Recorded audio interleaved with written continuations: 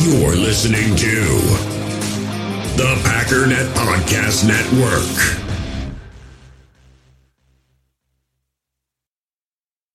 We all have smartphones, and we all know they're pretty amazing, but they also can be amazingly distracting, especially when we're around other people. So US Cellular wants us to reset our relationship with our phones by putting down our phones for $5.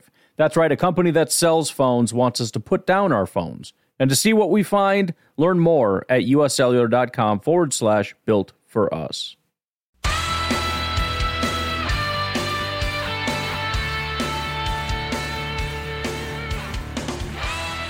Ladies and gentlemen, welcome once again to the Packernet Podcast. I am your host and resident panelist, as always, Ryan Schlip.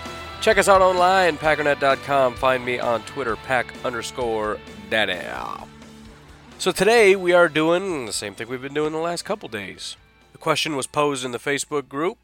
Everybody went around and answered it, and I'm going to comment on the answers. The extra benefit of this one, I didn't even have to think of the question. Cody in the Facebook group asked me a question. I ignored it. Everybody else answered it, and now I'm going to use that as my episode. That's next level podcasting right there. 3D chess, ladies and gentlemen. Is it rude to ignore people? Yeah. But Cody just did this whole episode, so I think that's kind of cool.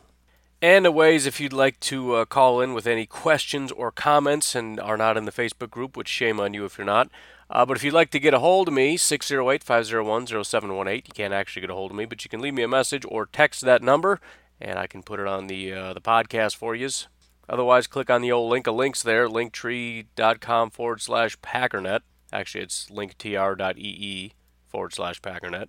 And that's where you can find all the fun little places to get some merchandise and support the podcast. Join the Facebook group, by the way. All that is there for your enjoyment, including the donation to me. That is for you, for your enjoyment. It's going to be so much fun. Just try it. You'll love it. No refunds. Anyways, let's take our break, and we'll be right back. We all have smartphones, and we all know they're pretty amazing, but they also can be amazingly distracting, especially when we're around other people. So US Cellular wants us to reset our relationship with our phones by putting down our phones for $5. That's right, a company that sells phones wants us to put down our phones. And to see what we find, learn more at uscellular.com/built for us. In the hobby, it's not easy being a fan of ripping packs or repacks. We get all hyped up thinking we're going to get some high-value Jordan Love card, but with zero transparency on available cards and hit rates, it's all just a shot in the dark. Until now. Introducing slab packs from arenaclub.com, the only repack that provides real value, a complete view on all possible cards, and clear hit rates for each one. Now when I buy slab packs on Arena Club, it finally feels like I know what I'm getting. And honestly, the best thing for me and my son is the fact that we're kind of novices into this. When I walk into a card shop with my son, and a card says it costs $40, kind of just taking his word for it that that's a good value.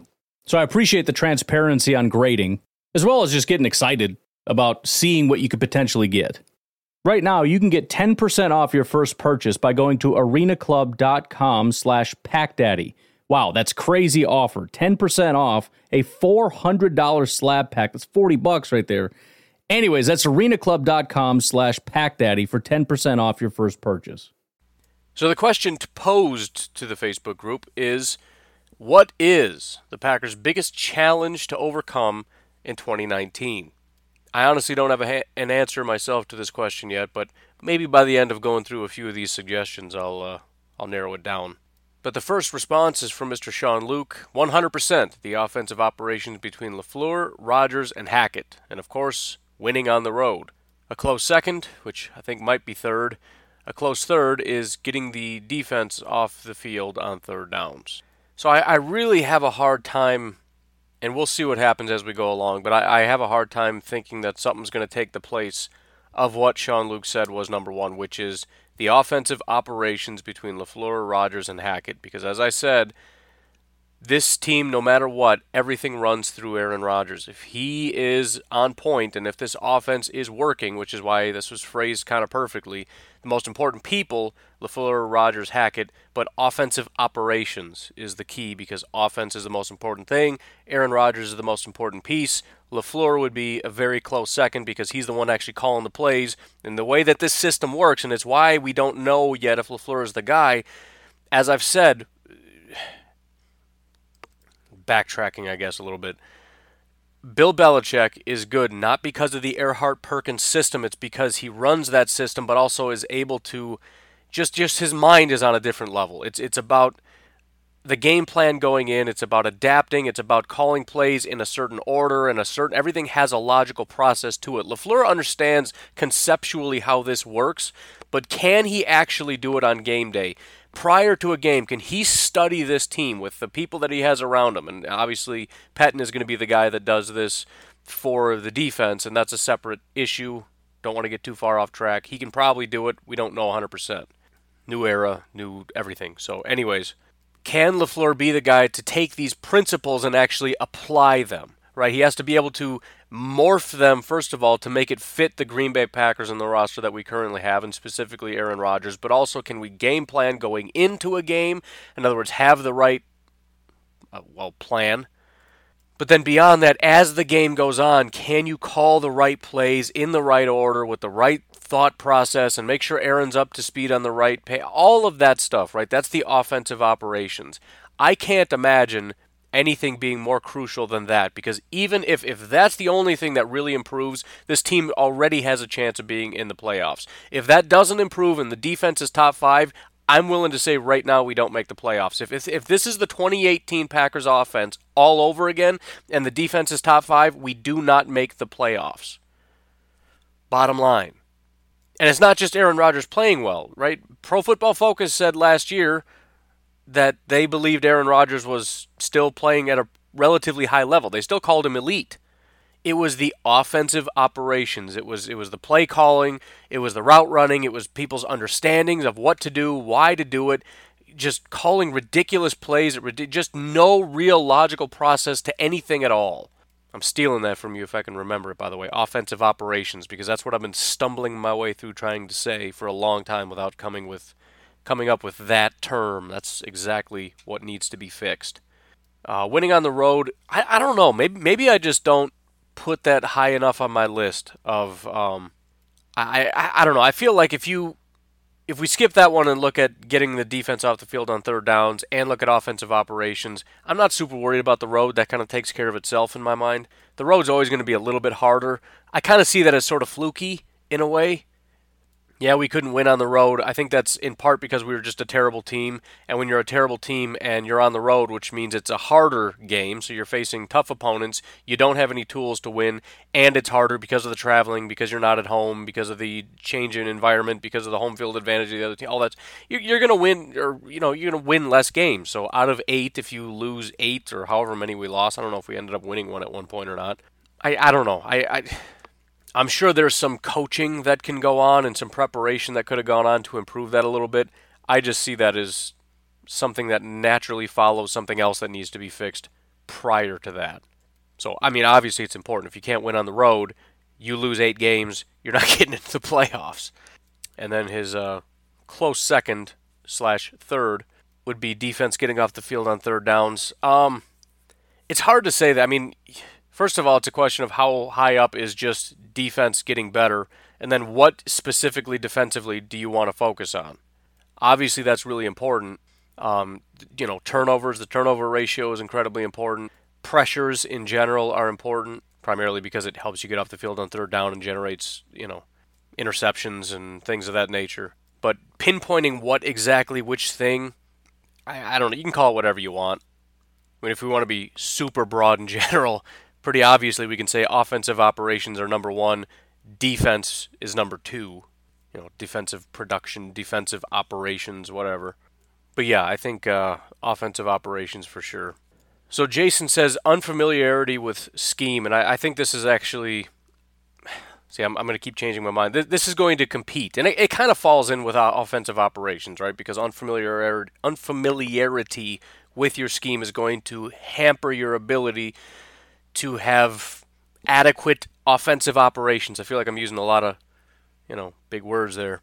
But here's the entirety of what he says. Unfamiliarity, that word, I tell you what, in their own scheme, new offense for everyone on that side of the ball, new special teams, new defense for at least 4 starters on that side of the ball. And I would even go on to say, that's where he ends it, at best, at absolute best, there are a handful of players, Kenny Clark, Mike Daniels, Kyler Fackrell, King, Jackson, Jair, Burks, and Blake Martinez. It sounds like a lot, but those are the only guys who have more than 1 year experience with their main coordinator, and it's only 1 year of experience. So at best, we've got about a quarter of this team that has 1 year experience with their offensive core. Maybe it's a little more than a quarter or whatever, but with their coordinators. It's going to cause problems. That doesn't mean it has to be bad. I think, again, Nagy came in. I thought he did a great job with the Bears. I'm sure there were a couple little wrinkles here and there that got a little bit, but it looked like right out of the gate, they just were firing. LaFleur, when McVay, when he went over to the Rams, there wasn't much of a problem getting them going from one of the most historically garbage franchises to being one of the most dominant teams in the NFL, just like that.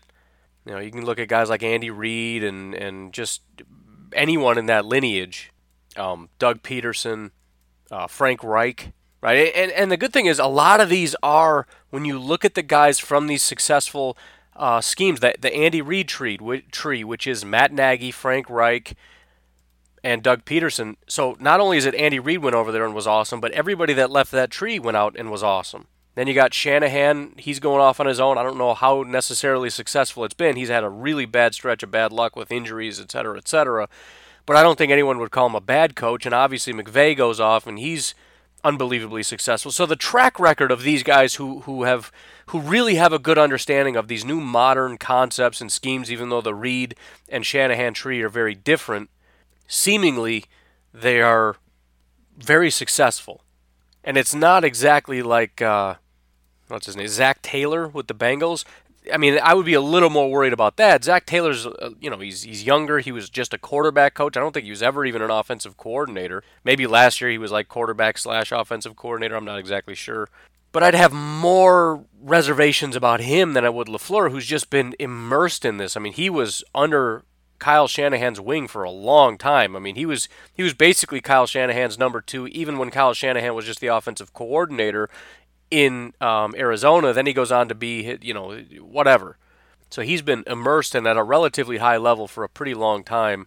So he should be just next in line. I mean, if he fails, and I'm not just talking about in general. I'm talking about if he fails year one, he's one of the few. Because you don't see very many examples recently of guys that are coming from these trees failing in their first year. Right? You might have, the old school guys, and especially defensive coordinators and all that type, those guys fail left and right.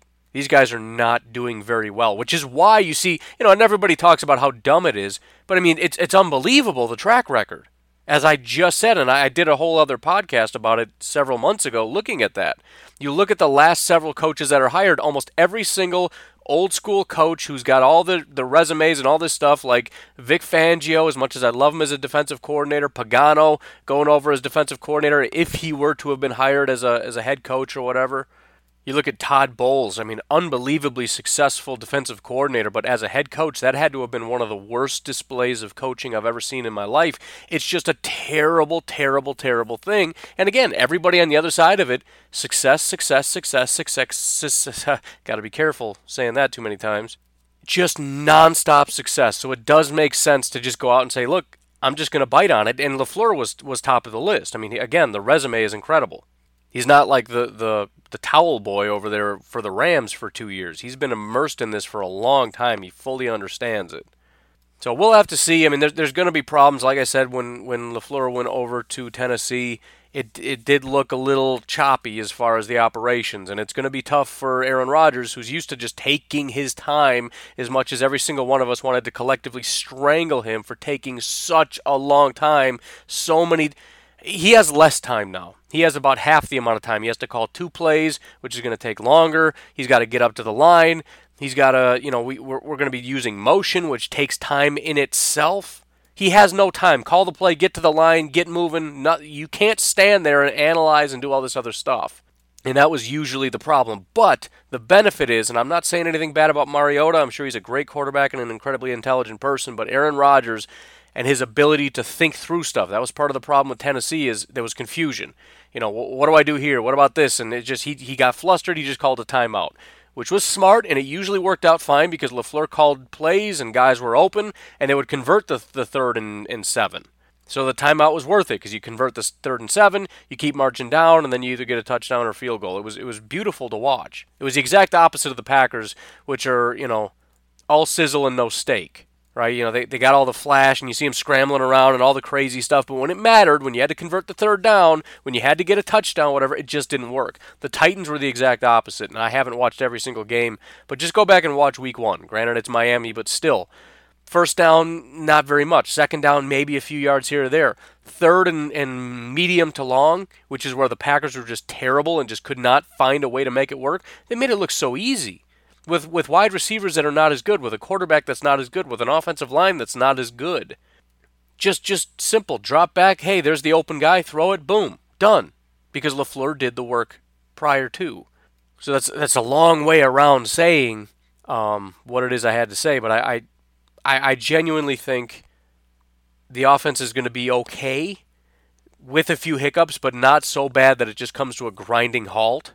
You can manage a couple hiccups. If you got to punt once because somebody did the wrong thing one time, that's fine. As long as you're operating at a high level the rest of the game, you'll be fine. And as far as defense, I'm encouraged enough by what I saw. The guys that you expect to play well, I think played well. The guys that you didn't. Right? Mike Daniels was in his first year, and I know he was hurt, but he played well. Kenny Clark was in his first year. He did well. Jair was in his first year in the NFL with a new coordinator. He did really well. I think Preston and Za'Darius are professionals. They're going to be smart enough to be able to handle this. I think they're going to do fine. Kyler is in his second year. He thrived under Mike Pettin, which is maybe not talked about enough, at least not by me.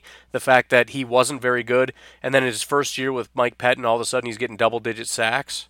That might be a little bit more significant than I've been highlighting. So I don't know that the defense is going to be that problematic. Obviously, we've heard guys like Blake Martinez saying it's very confusing, and almost to the point where they were like they didn't like it because it didn't make sense until they went along, and it was like, oh, okay, I understand. There's similar to what LaFleur's doing. There's a logical process to what we're doing. You look at a play call, and it's like, this is a dumb play call. Why are we doing this? Because in the grand scheme of things, there's a bigger picture that a lot of the guys weren't seeing, and that's only important for certain people like Blake Martinez to be able to understand those kinds of things. Mike Daniels on 3rd and 9, pretty simple. Get the quarterback, right? The grand scheme of anything, who cares? Go get the quarterback and put him on his back. At the end of the day, it comes down to just play, and that's why I'm encouraged, because at the end of the day, these guys can play. Preston's a good player. Za'Darius is a good player. Kenny Clark and Mike Daniels and Jair and Amos and hopefully Savage and Gary and the rest of these guys, hopefully they're just good players. And if you ask good players to just play, they'll figure it out.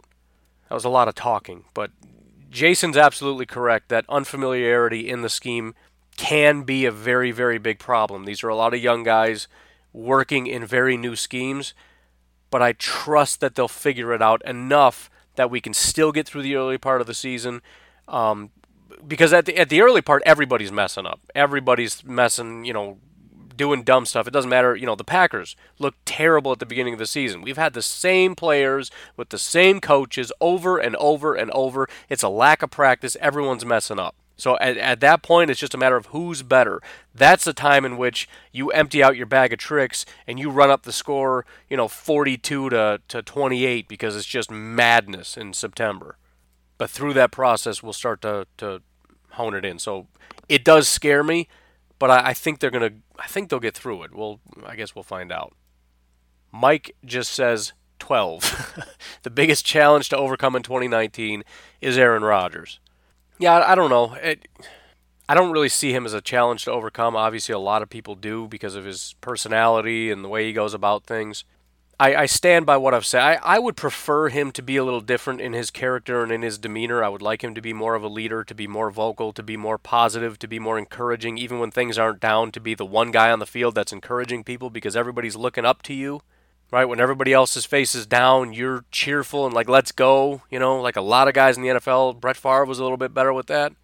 But at the same time, I believe that if you are a competent person, Aaron Rodgers will play for you. Aaron Rodgers will play hard. He will trust you, and things will work. If LaFleur can be competent and do a good job calling the right plays at the right time and everything else, I don't see him as being a problem. If his wide receivers can play and do what they're told to do, if the offensive line and if the running backs and everybody's just doing what they're told, I think Aaron Rodgers is going to play hard, and I think Aaron Rodgers is going to absolutely dominate.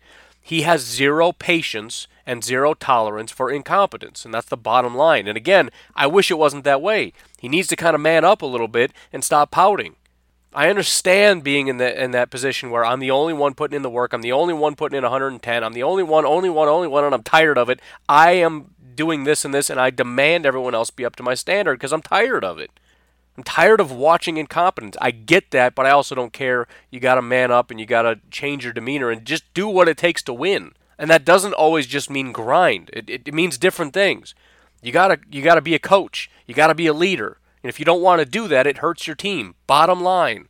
Should it hurt your team? No. Everyone should just be a grown-up and understand, look, I got to do my job, and I don't need to look at Aaron Rodgers with puppy eyes and please make me feel better. Dude, go do your job. Get away from me. I get that.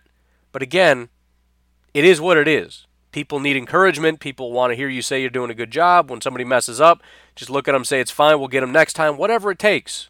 I would prefer that, but it's not what it is. And again, Aaron Rodgers and everything else is going to go downhill if everything goes downhill. As much as that seems ridiculous and circular, it's just, if everything working, Aaron Rodgers is like a multiplier in a way. If things are going poorly, if people aren't putting in the work, if LaFleur's scheme isn't working, Aaron Rodgers is going to exacerbate the problem. He's going to make it worse. However, on the other hand, if things are working and guys are putting in the work and people are where they're supposed to be on the field and LaFleur is calling great plays, Aaron Rodgers is a multiplier in the other direction. He's going to take a good team and make it excellent. So I guess in response to what Mike had to say, which is just 12, if Aaron Rodgers is a problem, the team is failing. But I think it's sort of a cart before the horse. I think some people look at it and say Aaron Rodgers is a problem and causes the problems in Green Bay. I think it's the other way around. When Aaron Rodgers is, pouting and being passive-aggressive and doing all this stuff, everything is already broken. Right? We've seen Aaron Rodgers say things like, we're going to run the table. We've seen all that stuff. The reason we never got that proclamation last year is because he didn't actually see it. He didn't believe in it. He knew it was broken. There was no saving this team. He knew that, and he wasn't happy about it. So, I don't see him as being the one that breaks it. I see him as just being sort of he's just the canary in the coal mine, man. When he's out there on the field just with his head down, you just know. And when he goes to the podium and instead of saying, look, you guys are wrong saying we're not a good team, you don't know what I see. You don't see the work being put in. You don't see these guys doing this, that, or the other. This is a good football team. When he goes to the podium and says that, believe in their ability to get back on track, right? Relax, the whole RELAX. What was that about? The Packers didn't get off to a good start. He said, we're going to be fine, because he knew this was a good football team. Last year we got nothing, and when he went to the podium, he was taking shots at the wide receivers, at the coaches, and everything else. It's not like Aaron Rodgers does this every time. He never does this. He's just honest. And that's why I said before, when he said all these things, and everyone's like, why doesn't he just make these proclamations? It's because he doesn't just speak it into existence. He's just telling us what's happening. When he said we're going to run the table, it's because he saw that. When he said relax because we're going to be fine, it's because he saw it. He knows what's coming. He's not going to lie because he doesn't just magically manifest these things to happen. So when he goes out and says the coach isn't doing his job, we're not calling the right plays, the receivers aren't doing the right things, that's what he's saying because that's what it is. So, anyways, you get the point, right? If Aaron Rodgers is pouting and things aren't going well and he's not giving us any hope, there's not much hope to be had. Because he's going to let us know. He will. Todd says health. I'm not going to get back into it because I already did that. That's problematic for every team. It's really just... it depends how you answer it. And I see the comment thread and I know what he means, but I'm going to kind of hijack it a little bit because I don't want to go down the path of, he said it seems like the Packers are worse than others. I disagree. I talked about it. You can find that podcast where I explain that. You can look at this, though, in a very positive way. Health can be an issue if you're a very, very good team. Health is an issue if basically it's a matter of if we're healthy, we're going to be Super Bowl contenders. Because then at that point it's a matter of as long as we don't lose Rodgers or Bakhtiari or Adams or, pick 3, 4, 5 other guys that are key contributors. If health is the biggest problem that we have, that's a positive outlook to have because, if it's just a matter of stay healthy and we're fine, that's a pretty good outlook. Again, I don't think that's what he meant, but at some point when you reach a certain level, when you're 2011 Packers, when you're 2012, 13, 14, 15 Green Bay Packers, 2010, whatever, health is an issue. And it kind of becomes the only issue. Obviously, you don't want to regress or anything else, but it's just a matter of we are already where we need to be. We just need to stay healthy. With that said, however, I'm going to generally disagree because I do think we're not at that point. And we got to look at things like offensive operation. We have to look at things like defense. We got to look at things like scheme overall. However, in a very plain sense, if we lose Aaron Rodgers, season's over. So in that regard, yeah, health is probably the most important thing. David says new and first-time head coach and new playbook. Kind of already touched on that. It's worded a little bit differently, specifically looking at playbook, and I know that's kind of baked into the other one, but the good thing is I don't know that we can really go backwards all that much. I think Davante Adams wins with his route running and things of that nature. I don't think he's going to be hampered by it. The other wide receivers, if they're hampered by it, they don't go backwards because they were hampered by it last year because it was their first year, and our quarterback is exceptionally intelligent. If other quarterbacks like Jared Goff and quarterbacks like Marcus Mariota and Garoppolo or whoever else or Matt Ryan can navigate this sort of playbook, I think Aaron Rodgers can navigate the playbook.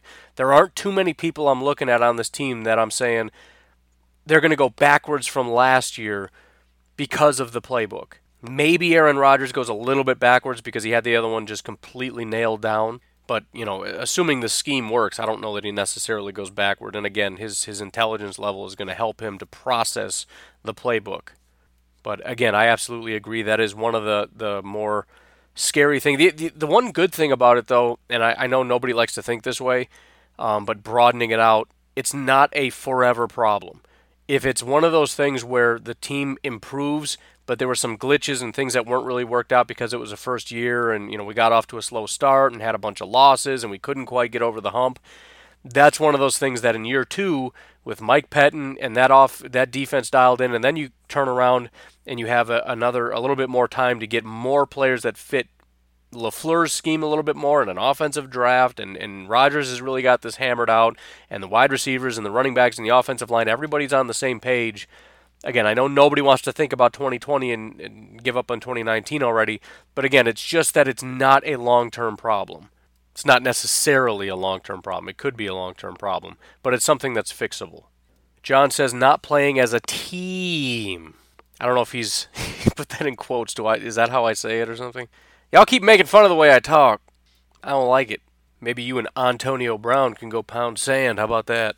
No, but this actually is a really, really, really good point because I believe, I'm not going to say I know or that we know, but I believe very strongly that there are some toxic things going on in the locker room. I think things that the team has been beaten down. You don't have the leadership issue. We started to see things devolve really quickly, and again, with Brian Gutekunst coming in, it was pretty clear that he was trying to really clean out this locker room.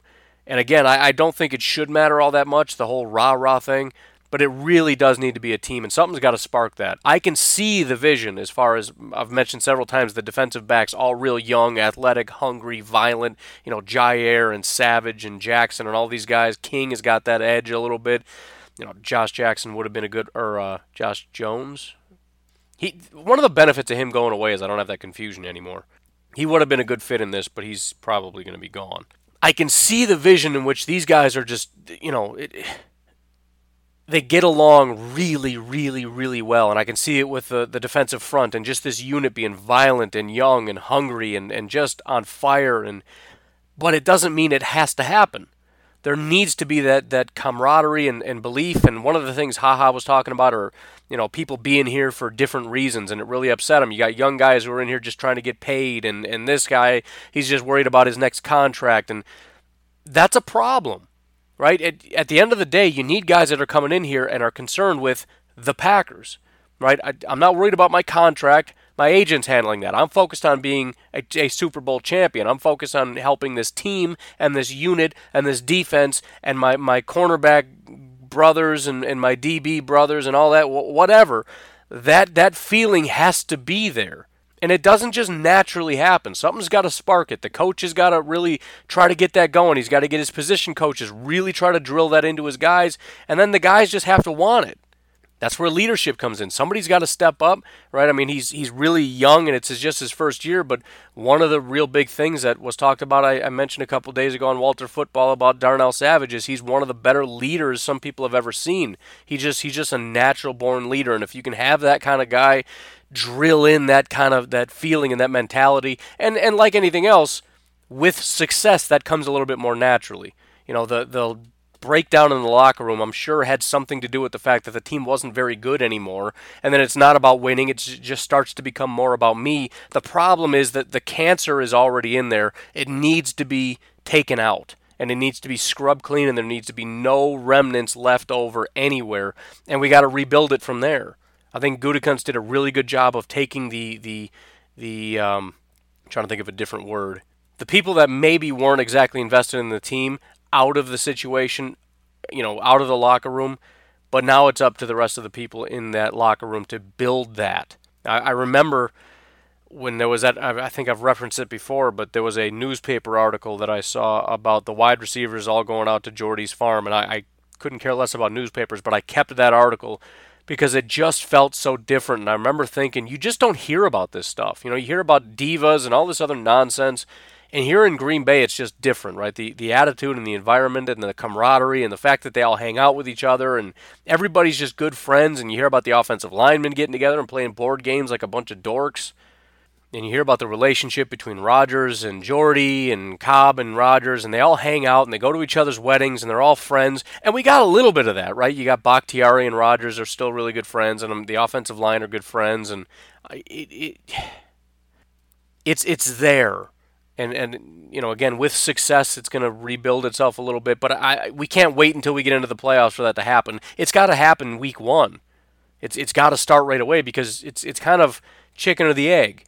If you don't have that camaraderie, you're not going to win. And if you don't win, you're not going to get the camaraderie. Well, again, somebody's got to artificially stoke this thing, and we know it's not going to be Rodgers because he's not that guy. Somebody's got to get this going, and I think the young guys on defense can make it happen. I don't know who that guy is on offense. Right? You got Jamal, who likes to dance and have fun, and he's a cool guy, and Aaron Jones, maybe. Devontae's really he's very vocal in terms of, right, he already called out Geronimo is going to be a stud. I think he mentioned Marquez is really going to shine. Maybe he was talking about Trevor Davis, about how speed really is going to highlight things. He talked about Savage. He's doing his part and really trying to get guys psyched up and get people excited about the team. But that is important, and that's one of those underlying things that we're not really necessarily going to see. It's just a matter of it's not working, and I don't know why. And I think that was a big problem with last year. Like I said, it wasn't the greatest roster in the world, and there were problems with Aaron Rodgers, and there were problems with Mike McCarthy. But I think underlying all of that was just a dysfunction in the building. The coaches, the leadership, the players, there was a disconnect between the three groups. There was a disconnect within the groups. It wasn't working. And I think that's something to really keep an eye on as well, is what is the mentality? What are we hearing about guys getting along or fighting? Are we hearing about positivity, right? Again, the Devontae thing I think is important. Hearing that and just believing it, even if it's nonsense and it's just garbage bravado. Good, bring that. Bring all that. I want to hear in the preseason. I miss Mike Daniels. I don't know what happened to him last year. Him popping off at the mouth. We need that. The Packers need that desperately, and I would love for him to retake that mantle and just be a bad man again. But yeah, we need to pay attention to that going in. What is the mentality? What are we hearing? The fake nonsense about how great everybody is kind of annoying, but it's also kind of important. And again, you kind of get that artificial nonsense that isn't necessarily true, but you get guys believing in their own hype long enough to eke out a win in week one, just enough. False bravado, fake it till you make it, to beat the Bears in week one. You don't need the kindling anymore. This thing is fully ablaze. You just beat the number one team in the NFC North, maybe the best defense in the entire NFL, up and coming offense, young quarterback, whatever that's worth. Matt Nagy, everything that's going on about this, everybody's expecting the Bears to win. It's in Chicago. It's on the road. You couldn't win on the road.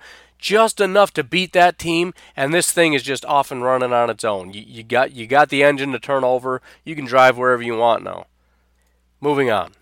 Greg says the maturation of the young guys on the roster, namely the 3 second-year wide receivers, as well as Gary and Savage. I think, yeah, and we can just, there's no need to limit it, extend it out to everybody. As I said, very young team and pretty pivotal position groups. Young wide receivers, very important to the offense in my opinion. Our ability to go from, being good enough to being really, really dangerous is going to be, just give me one, I've said it before, give me one legit wide receiver opposite Davante Adams. The offense is night and day different. It's hard to win with just one wide receiver. It can be done. But the difference between struggling with just having one guy and then a bunch of not super great wide receivers and having Davante Adams and a capable wide receiver on the other side is huge. So that is important. Savage, very important. Gary, very important. I think the corners, I think that might be the most important. Right? We have Amos, we have Adams, we have Preston and Za'Darius and Kyler. The corners, though, I mean, you could say we have Jair, but their trajectory and what they become is, I think, as far as the young groups, that's the most important one. If every single one of those guys takes a step, if King can stay healthy and put on even half of what he showed when he went up against Julio Jones, if Jair can consistently play like he did against the Rams, if Jackson can even flash a little bit of what he looked like in college, again, potentially the best DB group in the NFL. But it's all dependent on the young guys and Savage. But, again, we're talking hurdles here. To his point, if they don't turn over, if they don't get over the hump, if our corners are what they were last year, it's not a great group. If Savage and Gary don't step up and Amos isn't quite what he was because he's not on the Bears anymore, the DB group as a whole is not very good. Gary not producing is problematic, first of all, because he's an early first-round pick, and that would be a wasted pick. Second of all, depending on what Preston and Za'Darius are, I feel like I don't know if we have that, I don't want to say Khalil Mack, but let's say Danielle Hunter. I don't know if we have that guy or that Trey Flowers guy exactly. Maybe Za'Darius becomes that guy.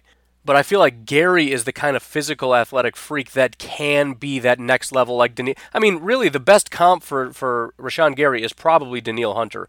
Anywhere in the NFL, the best comp you're probably going to find for Rashawn Gary is Danielle Hunter. If we can get him to be a Danielle Hunter type guy and Za'Darius and Preston can be just what they have been, again, night and day difference. But if he doesn't, right, wide receivers, difference between if they do it, if they don't, is massive.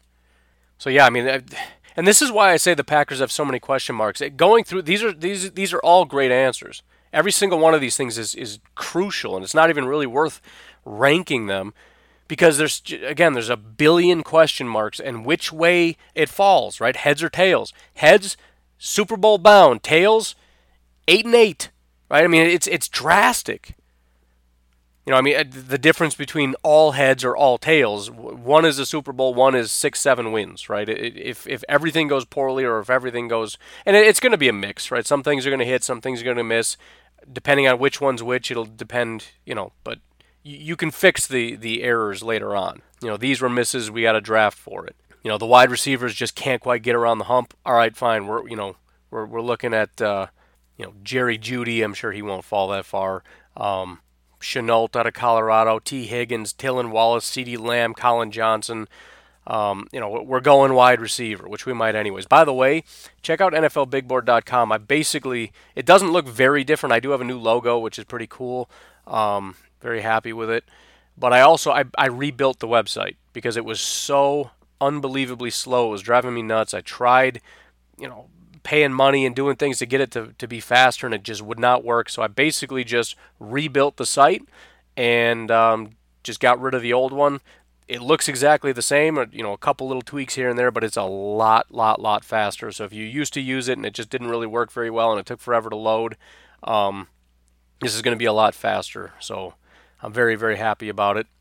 Also, I'll throw this in the Facebook group, and I hate to get away from it, but I want to make this announcement. One of the problems that I had before was I had asked for writers for the website, but it was broken so badly because, as much as I like building websites, I'm not super techy, so if I break it, it's just broke. Part of the rebuilding it is that it fixed that problem, so now I can bring writers on, I can make new profiles. Before people couldn't log in because it was just broken so badly. Now we can. I don't exactly know what exactly I'm looking for. Everything's pretty much set. But if you're really, really into the draft and you're really wanting to write and you want to work together, you and I'd like to bring on at least one person, just somebody who just wants to put it out there, right? Write about prospects, write about film breakdowns. If you want to do film study and do articles breaking down their film and all that stuff. I mean, if you're into that, let me know and we'll do this. It could just be mock drafts, whatever. I don't know. But I'd like to get NFL Big Board ramping up a little bit. I got the speed up. I got the logo. We're gonna do it a little bit more properly this time around. Anyways, back to what we're doing. So Greg, great response there from Greg. Next, Charles says crowd noise on offense in the wave. Kind of tongue in cheek, but it's also a raw issue for me because it makes me so angry. Because listen, I really do. It doesn't matter. I know what I am. I'm a big fan. I know everybody listening is a really big fan. I know we love the Packers, and I know the Packers are a great team, and I know Packers fans are very loyal. But it really bothers me when we call ourselves the best fans in the world, and we don't care enough to make noise on a crucial third down when we can't prevent ourselves from doing the wave and all the. And I know culture's big here in Wisconsin and the way we do things, and it's fun and it's family and it's just lighthearted, and we're very kind of meek and mild and timid in a way. We're very getting super loud. I don't know if we're ever going to be the loudest. And there's an issue with the way that the tickets are handled, so that you get a lot of older people, whereas younger Packer fans would just burn that place to the ground if they got the opportunity. But it really does bother me, and it's something that's very easily fixed. And it's like everybody seems to understand it's a problem, but I mean, you can't even stand up at Lambeau Field. Come on, man. I've said before, I just about got into a fight. Fortunately, I didn't, because I'm pretty sure it was an old lady. But I wasn't in my right frame of mind, and I barely remember it happening. I just know my friend had to pull me down into the seat and was like, dude, this is just what happens here. You need to cool it, because we just got here. Please don't get thrown out. But I was livid. First of all, it was late December, and literally this cold, freezing metal bench was caked in about 4 inches of ice. I'm sitting on 4 inches of ice. I want to stand up. I can't feel my toes. I'm wearing layers, and I mean, again, not exactly in the right frame of mind. Usually you don't feel pain that much. I could feel it. I could feel it real good. I want to stand up. I want to jump around. I want to scream and make noise. It warms me up, and it's fun, and it helps the Packers. But I got scolded. That's insane. I think one thing I'd love to do, and I'll probably try to do it the free way, but if anybody's really good with like making video production type stuff, you should hit me up. I think it'd be really cool and kind of condescending, but funny, and I also don't care. But do a video, and it's a instructional video, but it's like one of those old-timey black and white, those old instructional videos, like remember Dodgeball? Bad example because it's not actually an old video. But like the black and white, grainy, hey there, Timmy, jeepers, mister, right? That whole thing. Make one of those videos explaining to Packers fans how to be a fan in the stands and how to act appropriately, right? When the Packers defense is on the field, make a lot of noise. Except it wouldn't be me sounding angry. It would be like here, let me play it for you because it's funny. Gee, thanks, Patches. I can't wait to start my own team at school. Atta boy, Tiger. But remember, dodgeball is a sport of violence, exclusion, and degradation. So, when you're picking players in gym class, remember to pick the bigger, stronger kids for your team. That way, you can all gang up on the weaker ones, like Winston here.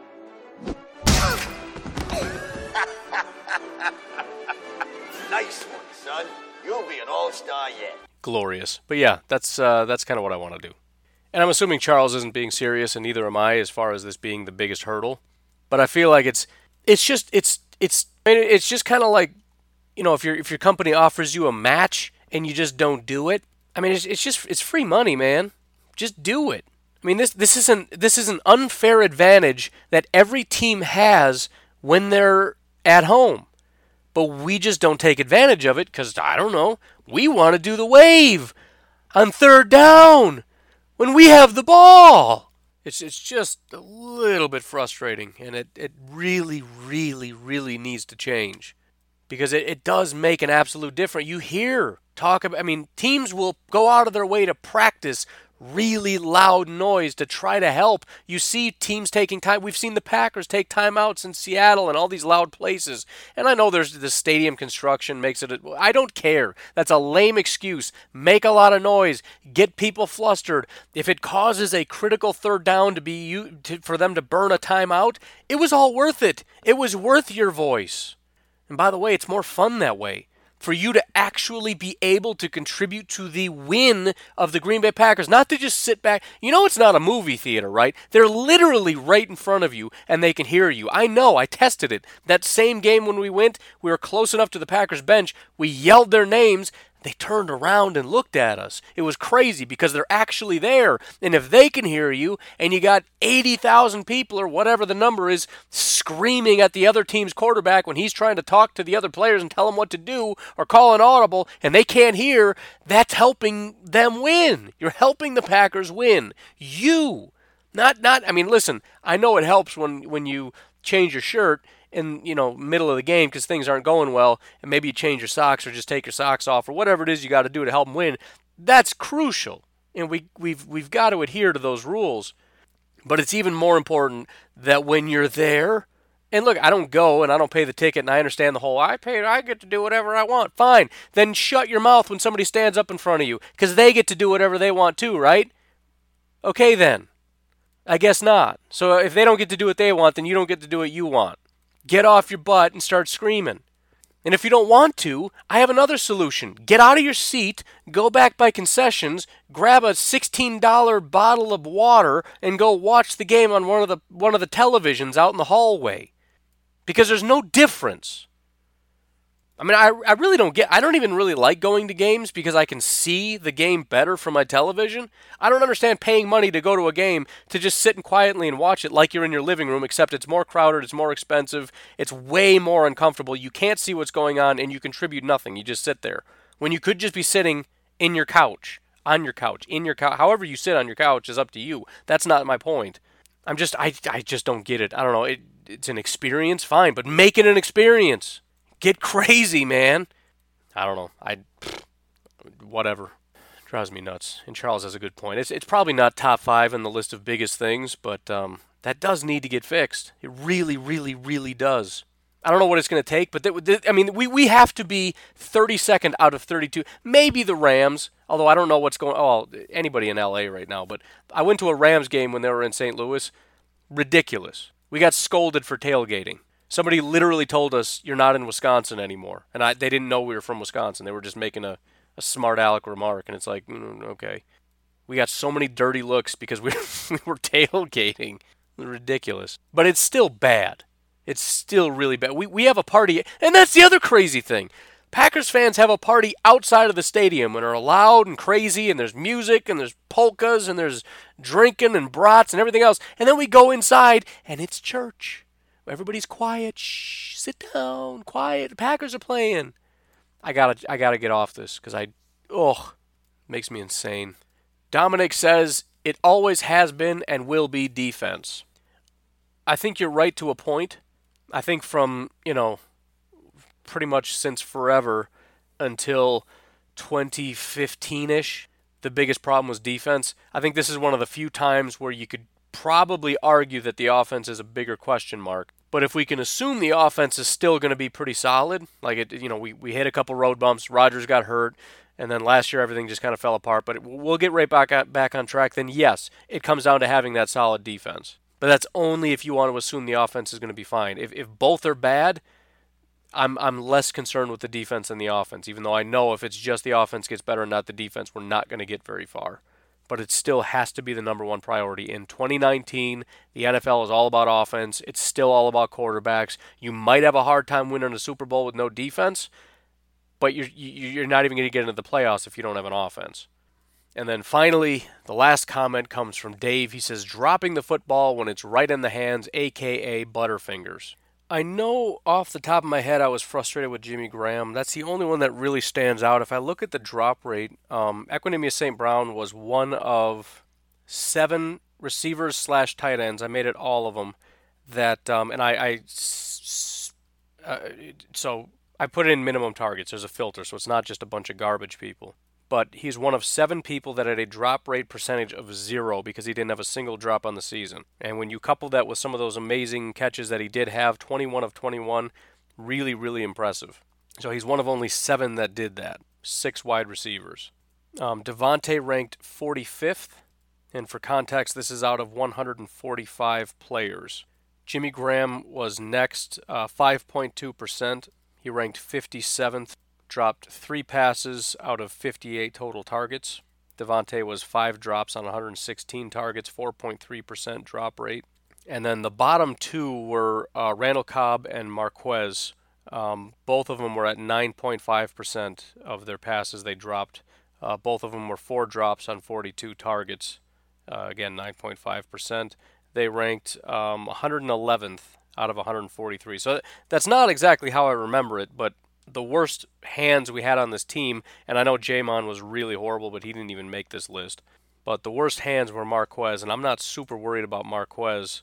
So, I don't know. I mean, obviously it's a big deal, but we'll have to see. I mean, it's going to be big for Jamon because I think Jamon is the forgotten receiver who's actually pretty talented as far as being a genuine, route running and all that kind of, wide receiver-y stuff, but his hands were terrible. And actually, if I add in preseason, Geronimo makes the cut, and he actually was 133rd out of 159, so he was the lowest. He had 3 drops on 28 targets. I'm trying to get Jamon in here, and I got Geronimo. See, and even that I'm remembering wrong. And maybe it's a PFF thing. Some of them, if it's a bad enough throw, they're going to put it on the quarterback. But according to this, they have him with only 1 drop in the preseason and in the regular season.